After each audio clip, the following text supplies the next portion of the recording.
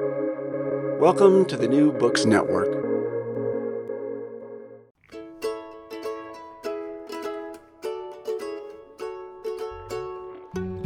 Greetings, everyone, and welcome to another episode of Recall This Book. I'm here with my co-host, John Plotz. Hello, John. Hello. And today we're really happy to welcome Ryo Morimoto to our show. Hey, Ryo, how are you doing? Good. How are you? Good. Ryo is an assistant professor of anthropology at Princeton University. He's also, I feel compelled to say, a PhD from Brandeis. And he's has a forthcoming book in June 2023 from the University of California Press entitled Nuclear Ghost: Atomic Livelihoods in Fukushima's Gray Zone. And he's going to talk about that with us today. So, Ryo, if you could kind of just get us started telling us a little bit about the project and what you learned. Yeah, well, thank you so much. Thank you for having me. It's exciting. And as Elizabeth mentioned, I went to Brandeis for my PhD. And then, I guess half of this project was conceived while I was a PhD student there. And I have to say, things changed a lot. And I think what this book brings is that last decade of the Fukushima accident, and then done so ethnographically. So, it's been a very interesting project to me, and also sticky one in the sense like, well, how long one can do ethnography of one specific field, and what does it mean to, stay with a same group of people. In my case was the 8 years, I think, which made it very difficult for me to actually write this book. And then COVID for me was a saving grace in the sense of finishing the project, because I was not able to visit the area. And that finally made it possible for me to write something about it. So, that gave me a lot of time reflecting on what is it that I did in that area. And in particular, I think the book really talks about like what does it mean to write about the people against the sort of imagination of the public? And I think, the introduction I was honored to share with John and Elizabeth, I think I spent a lot of time talking about myself, actually, describing what is it that I brought to the field and what happened as a result of the long-term engagement with a group of people in the region. So, I think, the weird thing about this book is that as much as it's motivated around talking about the triple disasters that happened in 2011 and aftermath, but it's a lot about the, not directly related to the disaster, but, more of the afterlife of the disasters, and what does it mean for us to, approach something as a disaster, which conventionally looked at as an event. But what happens if we approach disaster as a process and a, constantly shape-shifting, phenomena that, that people actually live along and then live with. So to briefly kind of summarize my book, I think, it's a very sort of, I don't know, unexpected kind of story that I'm trying to tell in the book. So, if people maybe like find it, oh, I want to learn about the Fukushima accident, they might not get what they're looking for. But I think, when I was writing it, I was actually really thinking about how can I betray potential readers' expectation here?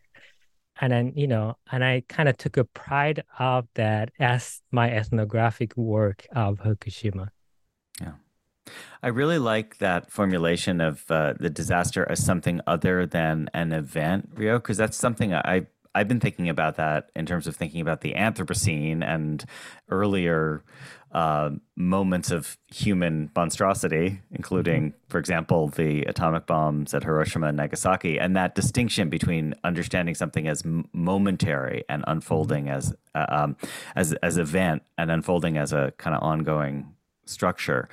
Would you say is that the crucial move in your book to try to think about this as extension over time, or? Well, I think, in disaster studies and especially in anthropology, I think people have been really, looking at disaster as a process as opposed to an event. So, that perspective is not anything new. I think if anything that, what's new is that I'm really thinking about process not in terms of the short term of the window of, say, year or two. But here I'm kind of like describing what I've experienced through like last 8 years after the accident, especially in between 2013 and then 2019 and 20. So in that sense, I think process here to me is not the kind of process you would think like, okay, what if like we focus on like, the year-long journey of the resident? But I'm kind of saying like, no, that's not necessary process in terms of how we can understand this still ongoing disasters that happened in 2011. Yeah. And one way you crystallize that beautifully is through you have an anecdote, and I bet it's a continuing theme for the book, but in the introduction you have the anecdote of the Geiger counter, which I understand you have with you. Very exciting. Yep. But so do you want to maybe just remind us what you say about your own experience bringing a Geiger counter with you into the zone? Yeah. Yeah, so the Geiger counter was a critical object for me, from the beginning to the end, to be honest. And partly because, that radiation is not something you can immediately experience. It's beyond human sensorium. And we need some technical assistance to be able to sense or even to experience, right? And much of what happened after the accident was that we had to rely on these technological devices to understand what your potentially familiar environment, right?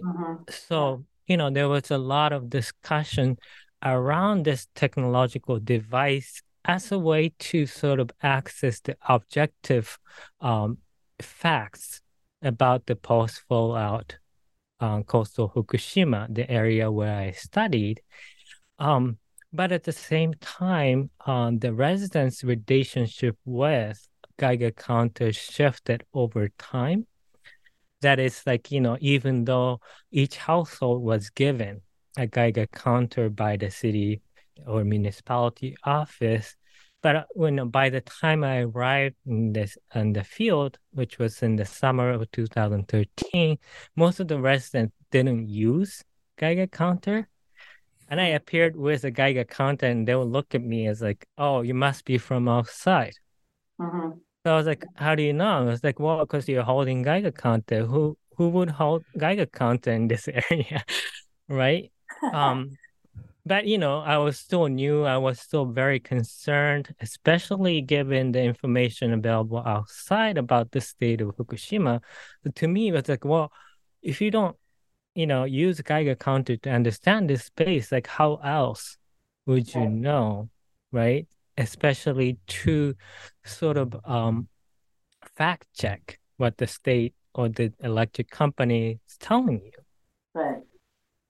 Well, you describe it even more strongly as not just people are kind of perplexed by you having it, but they don't really like it, right? They don't really like that you have it. They don't really like its presence, and they're sort of, you recount someone saying, what difference would it, like, let's say it has a high reading, what does that actually mean? And I think that's just very interesting in terms of, a whole bunch of experiences that people have about the relationship between these objects that supposedly measure, stuff that is important to our bodies and health. But also, what about mask wearing during the pandemic? I mean, it's not exactly analogous, but I mean, there's this shibboleth quality, where you're semiotically announcing something as well as protecting yourself. Yeah. Well, one interesting thing about the Geiger counter that I, came to experience in the field was that once you have it, you actually want to see higher score. Oh my God. Which is very different from wearing masks. So, so usually it doesn't fluctuate, right? Yeah. So, radiation is naturally present, regardless of where you are, you get some amount of reading. Yeah. Because, if the number doesn't change, it gets really boring, right? Because if people are like, well, nothing is changing, what's the point of having this stuff? Right. Even if it's like a little bit higher than the average or, what's considered safe, right? If it says like it's 1.2, it's 1.2 all the time, people lose interest. Yeah. Right. But what happens is that because of the haphazard spread of the contaminants across space, it's possible for you to be able to, go and find what they call hotspots. Hotspot. Right? Yeah. Mm-hmm. Right. So if you are very attached to your Geiger counter and consider that as a way of knowing the post-fallout Fukushima, what would happen is that you end up going to areas where people might not go due to their concern about higher level of radiation. Wow. Right? So for local residents, sometimes the outsider, like myself, coming with the Geiger counter signaled, okay, there's another individual who came to look for the dangerous area where we might not go because we've done this already. We know that's why we're not going to these areas. Yeah. But the problem for them was that, these outsiders, the one who would go into those, areas, nobody goes and then report their readings to outside saying like, look what I found in Fukushima. Yeah. And it's not we know that's why we don't go there. Right. This is not my subjective experience, but this objective device is telling us it's dangerous there, right? Right. That's fascinating. Yeah, so these technological devices at times, especially in the beginning of my fieldwork, really drove, where I went in Fukushima. And those places are what the media represented oftentimes as the iconic sort of sites of Fukushima, right? Sacrifice zones. Exactly. Yeah. I mean, is it also that, because this is connected to the broader argument of the book, I think, that the Geiger counter, by having the Geiger counter as a point around which interaction happens, it's sort of placing them as they're being defined then as victims of this nuclear accident, right? Yeah. I mean, the Geiger counter is smart in the sense that it, detects something we can't. But at the same time, only thing it's able to tell is that there's a radioactive sources nearby, right? It doesn't say where exactly the sources are or what they are, right? So it could be radiation, the isotopes that are released during the Cold War weapons program, right. Which all of us live with, right? Yeah. Or maybe it came directly from Fukushima, or maybe it's actually the residues from the Chernobyl accident, right? So it kind of start giving really black and white view of the state of the world based on the presence or absence of the radioisotopes, the contaminants in the area, right? Yeah, but sort of with no divorce from history. Exactly. No context or nothing else, right? Can I go back to that question the way you began, Rio, about the Geiger counter is that it tells you something you can't experience. Like we don't have any empirical sensoria available. So we create this prosthetic sensing device instead.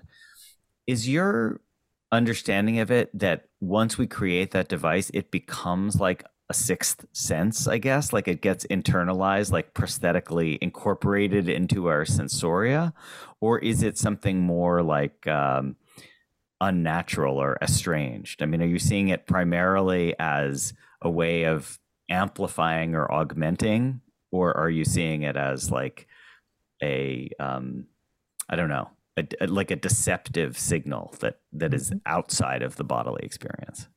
Yeah, so I guess like I should clarify that the kind of radiation I'm talking here is what's considered low level, Yeah. right? The kind of radiation exposure that would not have any immediate physical biological effect, right? Sure. The cases from Hiroshima and Nagasaki or other places, people could directly basically damage from the high intensity radiation, which Sure. case like it's sensible. Right. But the level is low enough that would not affect your biological entity immediately. That's when things become a little bit gray, right? Right. How long can you be exposed and not? To answer your question, I think the interesting thing here is that, device like this and the possibility of extending our sensorium actually end up kind of producing the standard language with which people might be able to communicate about something beyond their senses, right? So there's a good thing about like, okay, we need to have some objective standard as a way to address something not immediately visible. Yeah. I think all of us experienced in the case of COVID, and then science came to provide some sense of, objective fact or with the which air to quality stay. index Yeah, or air something. quality index, something like that to help us to kind of relate to this thing.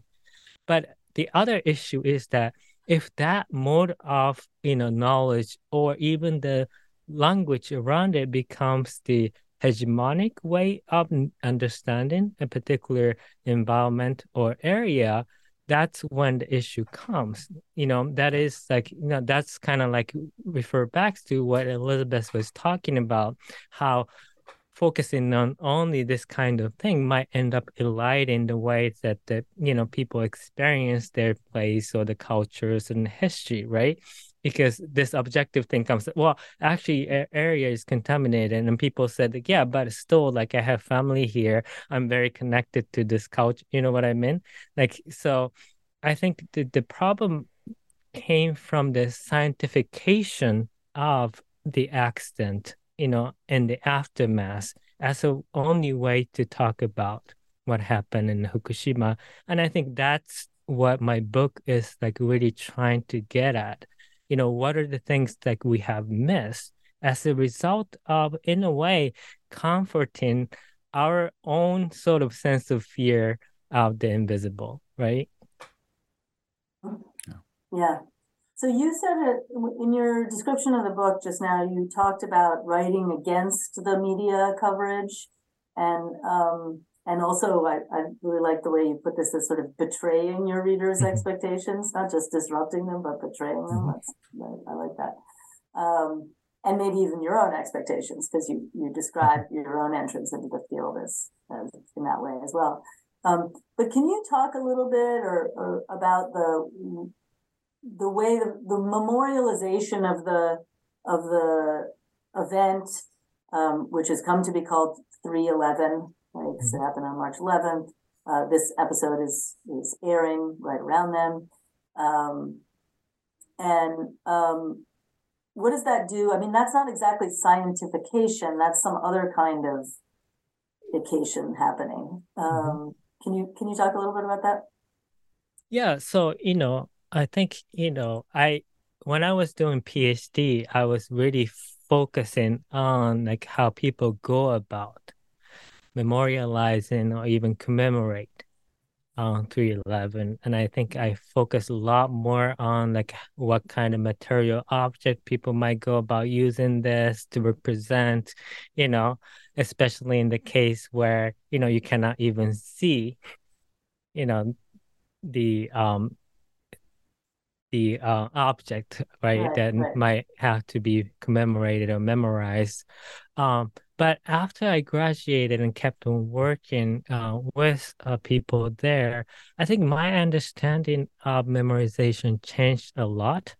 Partly because I kind of wrote it in the intro too, is that my commitment to really understanding or even treating people like people, that is like even the local residents who directly experienced the disasters and then its aftermath, their memory constantly kept changing. Their understanding, their relationship to the disaster changed over time. So even the local residents actually resist oftentimes of fixating what it was that 311 to them, right? Right.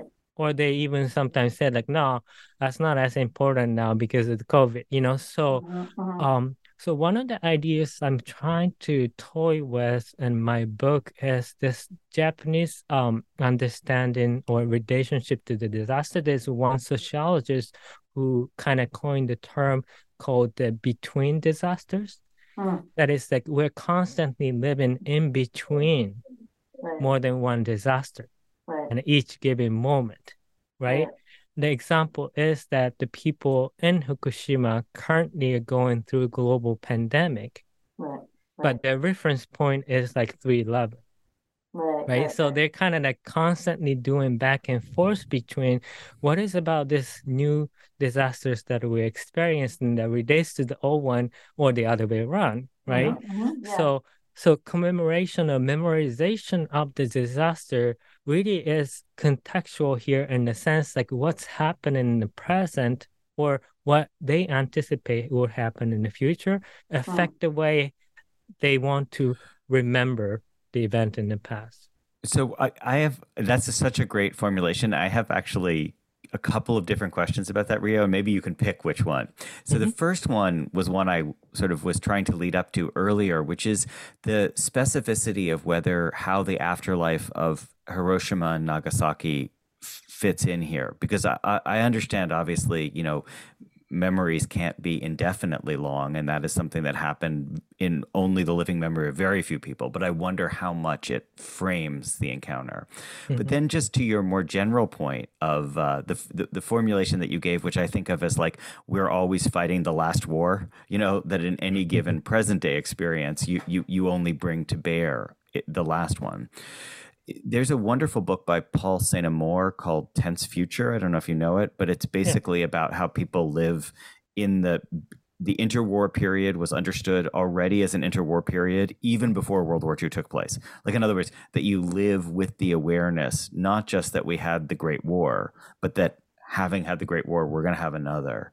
And I'd just love to hear your thoughts about how that relates to your point about the iterative structure of these things. Like, if it's not one damn thing, it's another. Yeah. Well, I guess it's not, I don't necessarily consider as iterative of more of the mathematical sense of like, there is some regularity.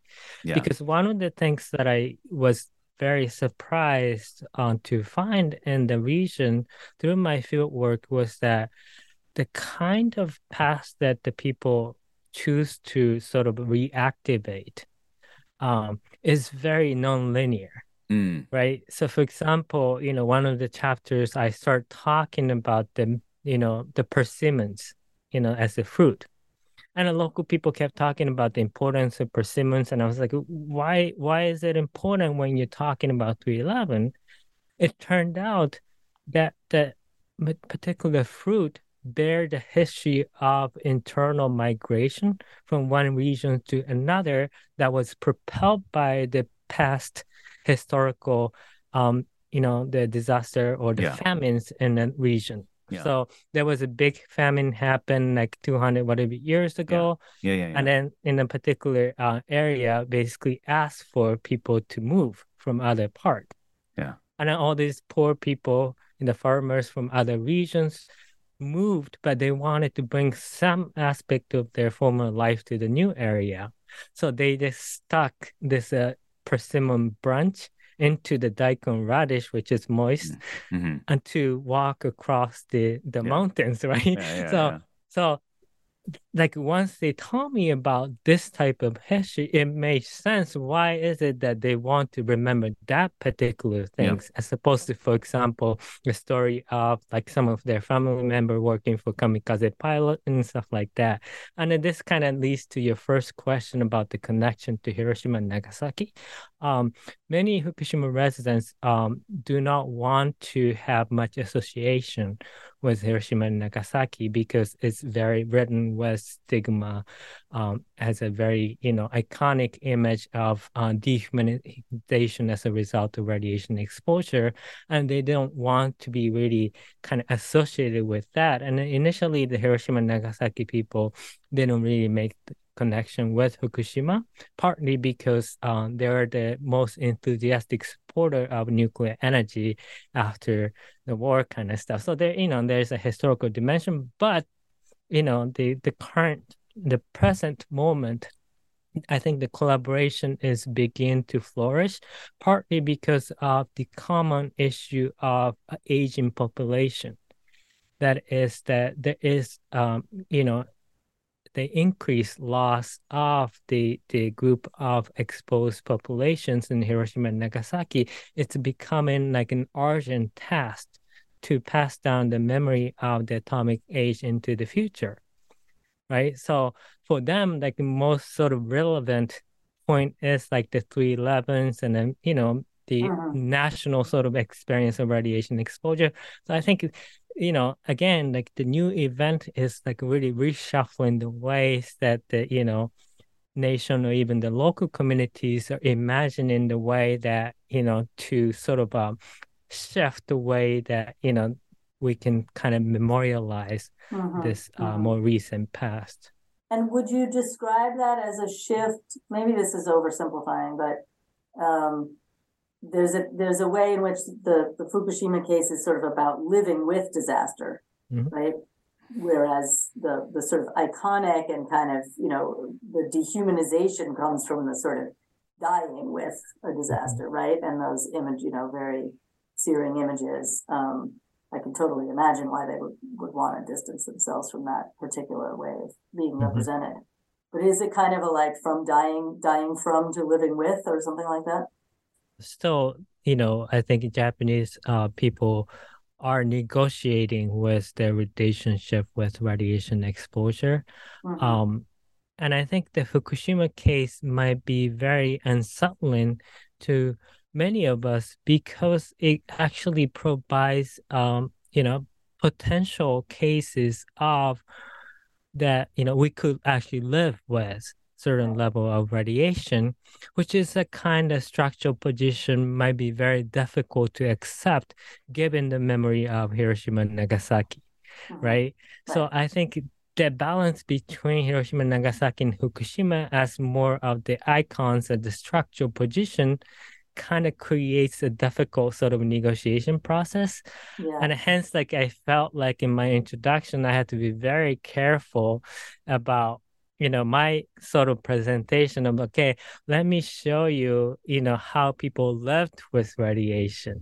Right. But it doesn't mean like I'm kind of like a pro-nuclear person trying to defend, right? Right. I felt the need to some do people that. died, and many people in Hiroshima and Nagasaki lived, right? So exactly. Yeah, that's interesting. So maybe that's is a good moment to shift to a sort of more general question around studies of suffering or disaster or violence. Within anthropology, and I think more broadly too, there's kind of a conversation that's maybe a reaction against former ways of representing these kinds of things, somewhat of a feeling that there's a certain even in sort of calling out these kinds of dehumanizing events or motives, that the account of them can also participate in its own kind of dehumanizing, or that there can be a sort of, voyeurism or an attention to the abjectness And I see your study along with a number of other studies. And actually, my own work on gold mining participates in this conversation as well, about sort of moving away from that kind of notion of the abject or the victim. So I'm curious what you think. Yeah, so I think that's really central project of thinking about, especially my case is that, I work with a subdiscipline within anthropology of disaster, where the topic is basically about, talking about people who might have suffered or still suffering, right? So that question about like, what kind of things that I will write about with regards to the community I worked with was in the back of my head all the time. But also my interlocutors themselves had been bombarded by the medias or the researchers, writers, documentary filmmakers, you name it, right? Like after the accident, they all came to basically, in a way, extract the dramatic stories of radiation exposure. So I was always looked at by the local residents that I'm another one of them who came to basically explore the dramatic stories to tell to outside or never come back. Yeah. Right. So I was always like being mindful about like, okay, what does it mean, to write about disaster here? And also like, somebody like Paul Farmer, really talked about writing of sufferings in Hades and, stuff like that. And his solution was kind of like talk it in terms of I was one of them in a way. I had a privilege to be part of this reconstruction and stuff. And then my case was like, well, regardless of what I did or how long I stayed, ultimately I was not the resident there. People always made the distinction saying like, well, you can leave if you want to, but we can't. That's what makes us different, and also like those people are like funny and interesting beyond talking about the disasters, right? So most of the time I spend like watching TV together and saying something. So I was like, how can I talk about this as part of my disaster anthropology? So I think I wasn't coming from that theoretical kind of position of how can I write against those literature, but I think I was like, how can I write about what I actually experienced without like pretending like there's some interesting information there? Because that kind of commitment already said like, well, I'm selecting and saying like something is more important than others. And also like to me, the ghost figure really helped me to make the distinction you're talking about. That is that this particular informant who is actually the only person who, mentioned their experience or, whatever in the area as nuclear ghost. And nobody else say that. Right? But in the same sort of context, she was the one who said like, well, if you're holding Geiger counter, you must believe in something invisible, right? And like looking back, I can tell that she was just like fooling with me, right, as an outsider. But at the moment, I was super confused. Like, what do you mean? Like, without this, you won't know. Like, so the nuclear ghost you're talking about must be the radiation that neither of us can experience, right? Which the story comes like to tell a different story. But, I think the figure of ghost here is doing a lot of work for me, hence, I guess, the title. Yeah. And I mean, then like, I really have to kind of go back to my origin, so to speak, of upbringing, what I knew about ghosts, right? So, in Japan, the ghosts are not unusual figures. Like, people actually constantly live with it and they talk about it, right? But one thing that's important in terms of the way they conceptualize ghosts is that, the ghosts are shape-shifting figures. They constantly shift shapes, right? That's the only thing. And also, like, they basically appear because they have some message, right? it's not necessarily a moral message or anything. It's just that we know that they have some message, and until we receive them, they won't go away. Right? They change shapes to kind of trying to communicate to us something. Uh-huh. And to me, that sort of a figure really spoke well with the kind of really things yeah. happening in the area. Are they scary? I mean, they can be scary. You know, there are very scary type of ones to the very cutesy ones to, you know, whatever have you, you know. But they just basically the very basic definition is like they're shapeshifters. That's great. Well, so this has been a marvelous conversation. And maybe this is a moment when we can think of some recallable books, that is a book or something else that might suggest to our listeners other directions to go with this conversation. So, John, I don't know if you have one and want to start? I do. I have a really quick one. It's a book called Roadside Picnic, which is a science fiction novel by the Russian brothers Arkady and Boris Strugatsky, who are very influenced by Karl Čapek and Stanislas Lem. And it actually spawned the movie Stalker. So if you know the Stalker movie by Tarkovsky, but it's about an area called the Zone, which is the area in this science fictional world where aliens have landed, and only a few sort of basically dodgy criminals go into the zone, but they have their own code of conduct. And it's essentially a mafia novel set inside the zone about, you know, what it means to be an insider. What are the people who's willing to go into that space, which is actually very deadly. So it's not a perfect match in some ways, but it's kind of about, it's about living with two different ways of encountering the same world. And actually, there's a very popular video game, which I think was called The Zone, which is based on it, which came out after Chernobyl. So the novel is pre-Chernobyl, the movie is pre-Chernobyl, but then after Chernobyl, the video game really literalized the connection to the Chernobyl area. So I think it's a fascinating genealogy. Wow, yeah, absolutely. Rio, how about you? Yeah, well, I was kind of thinking about saying After Dark by Haruki Murakami, but I will change it to 1Q84, which is also by Murakami. But this is the kind of novel that we actually kind of they're related. Talk about the Japanese experience of dealing with this cult terrorism of the subway sarin attack, right?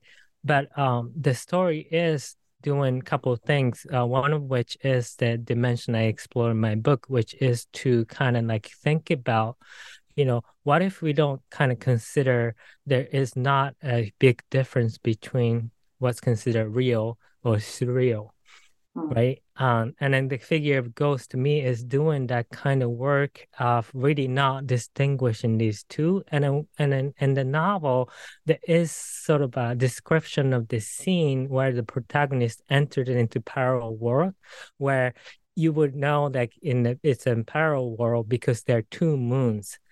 Oh, wow. And then that's the only thing different from the world. And that's the kind of way that the residents really experience the city after the accident. That is that the outsider coming in, entering into a different city, but along with them, but they're seeing two moons there, and while the residents are only seeing one moon. So, you know, so I think that book maybe really speaks to my project here. That's great. That's great. So I was thinking of the novel The Ghost Road by Pat Barker. Although now that we're talking more about ghosts, I think there seem to be multiple kinds of ghosts, of course. But it's set in World War I, and it's about, it has kind of a set of parallel stories. Pat Barker's trilogy combines fictional characters with historical characters. And in this one, there's, you know, both this sort of idea of the ghosts that are kind of present in the war and in the trenches, and at one point she describes living people as ghosts in the making.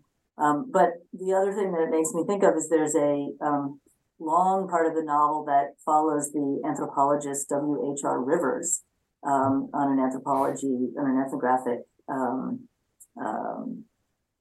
field trip with a group that is intensely involved with ghosts. So there too, there are multiple kinds of ghosts. Well, great. We will make sure to provide links to these things on the website and also to your forthcoming book. And I think we're just ready now to thank our listeners and to thank you, Rio, so much for joining us. Yeah, thank you. Thank you. And to say goodbye. Recall This Book was founded by John Platz and me, Elizabeth Ferry. It is sponsored by Brandeis University and the Mandel Humanities Center. Sound editing is by Naomi Cohen. Website design and social media by Miranda Peary of the English Department. We are eager to hear your comments, criticisms, and thoughts. If you liked what you heard, please subscribe, rate, and review us on Apple Podcasts or wherever you get your podcasts. From all of us here at RTV, thanks for listening.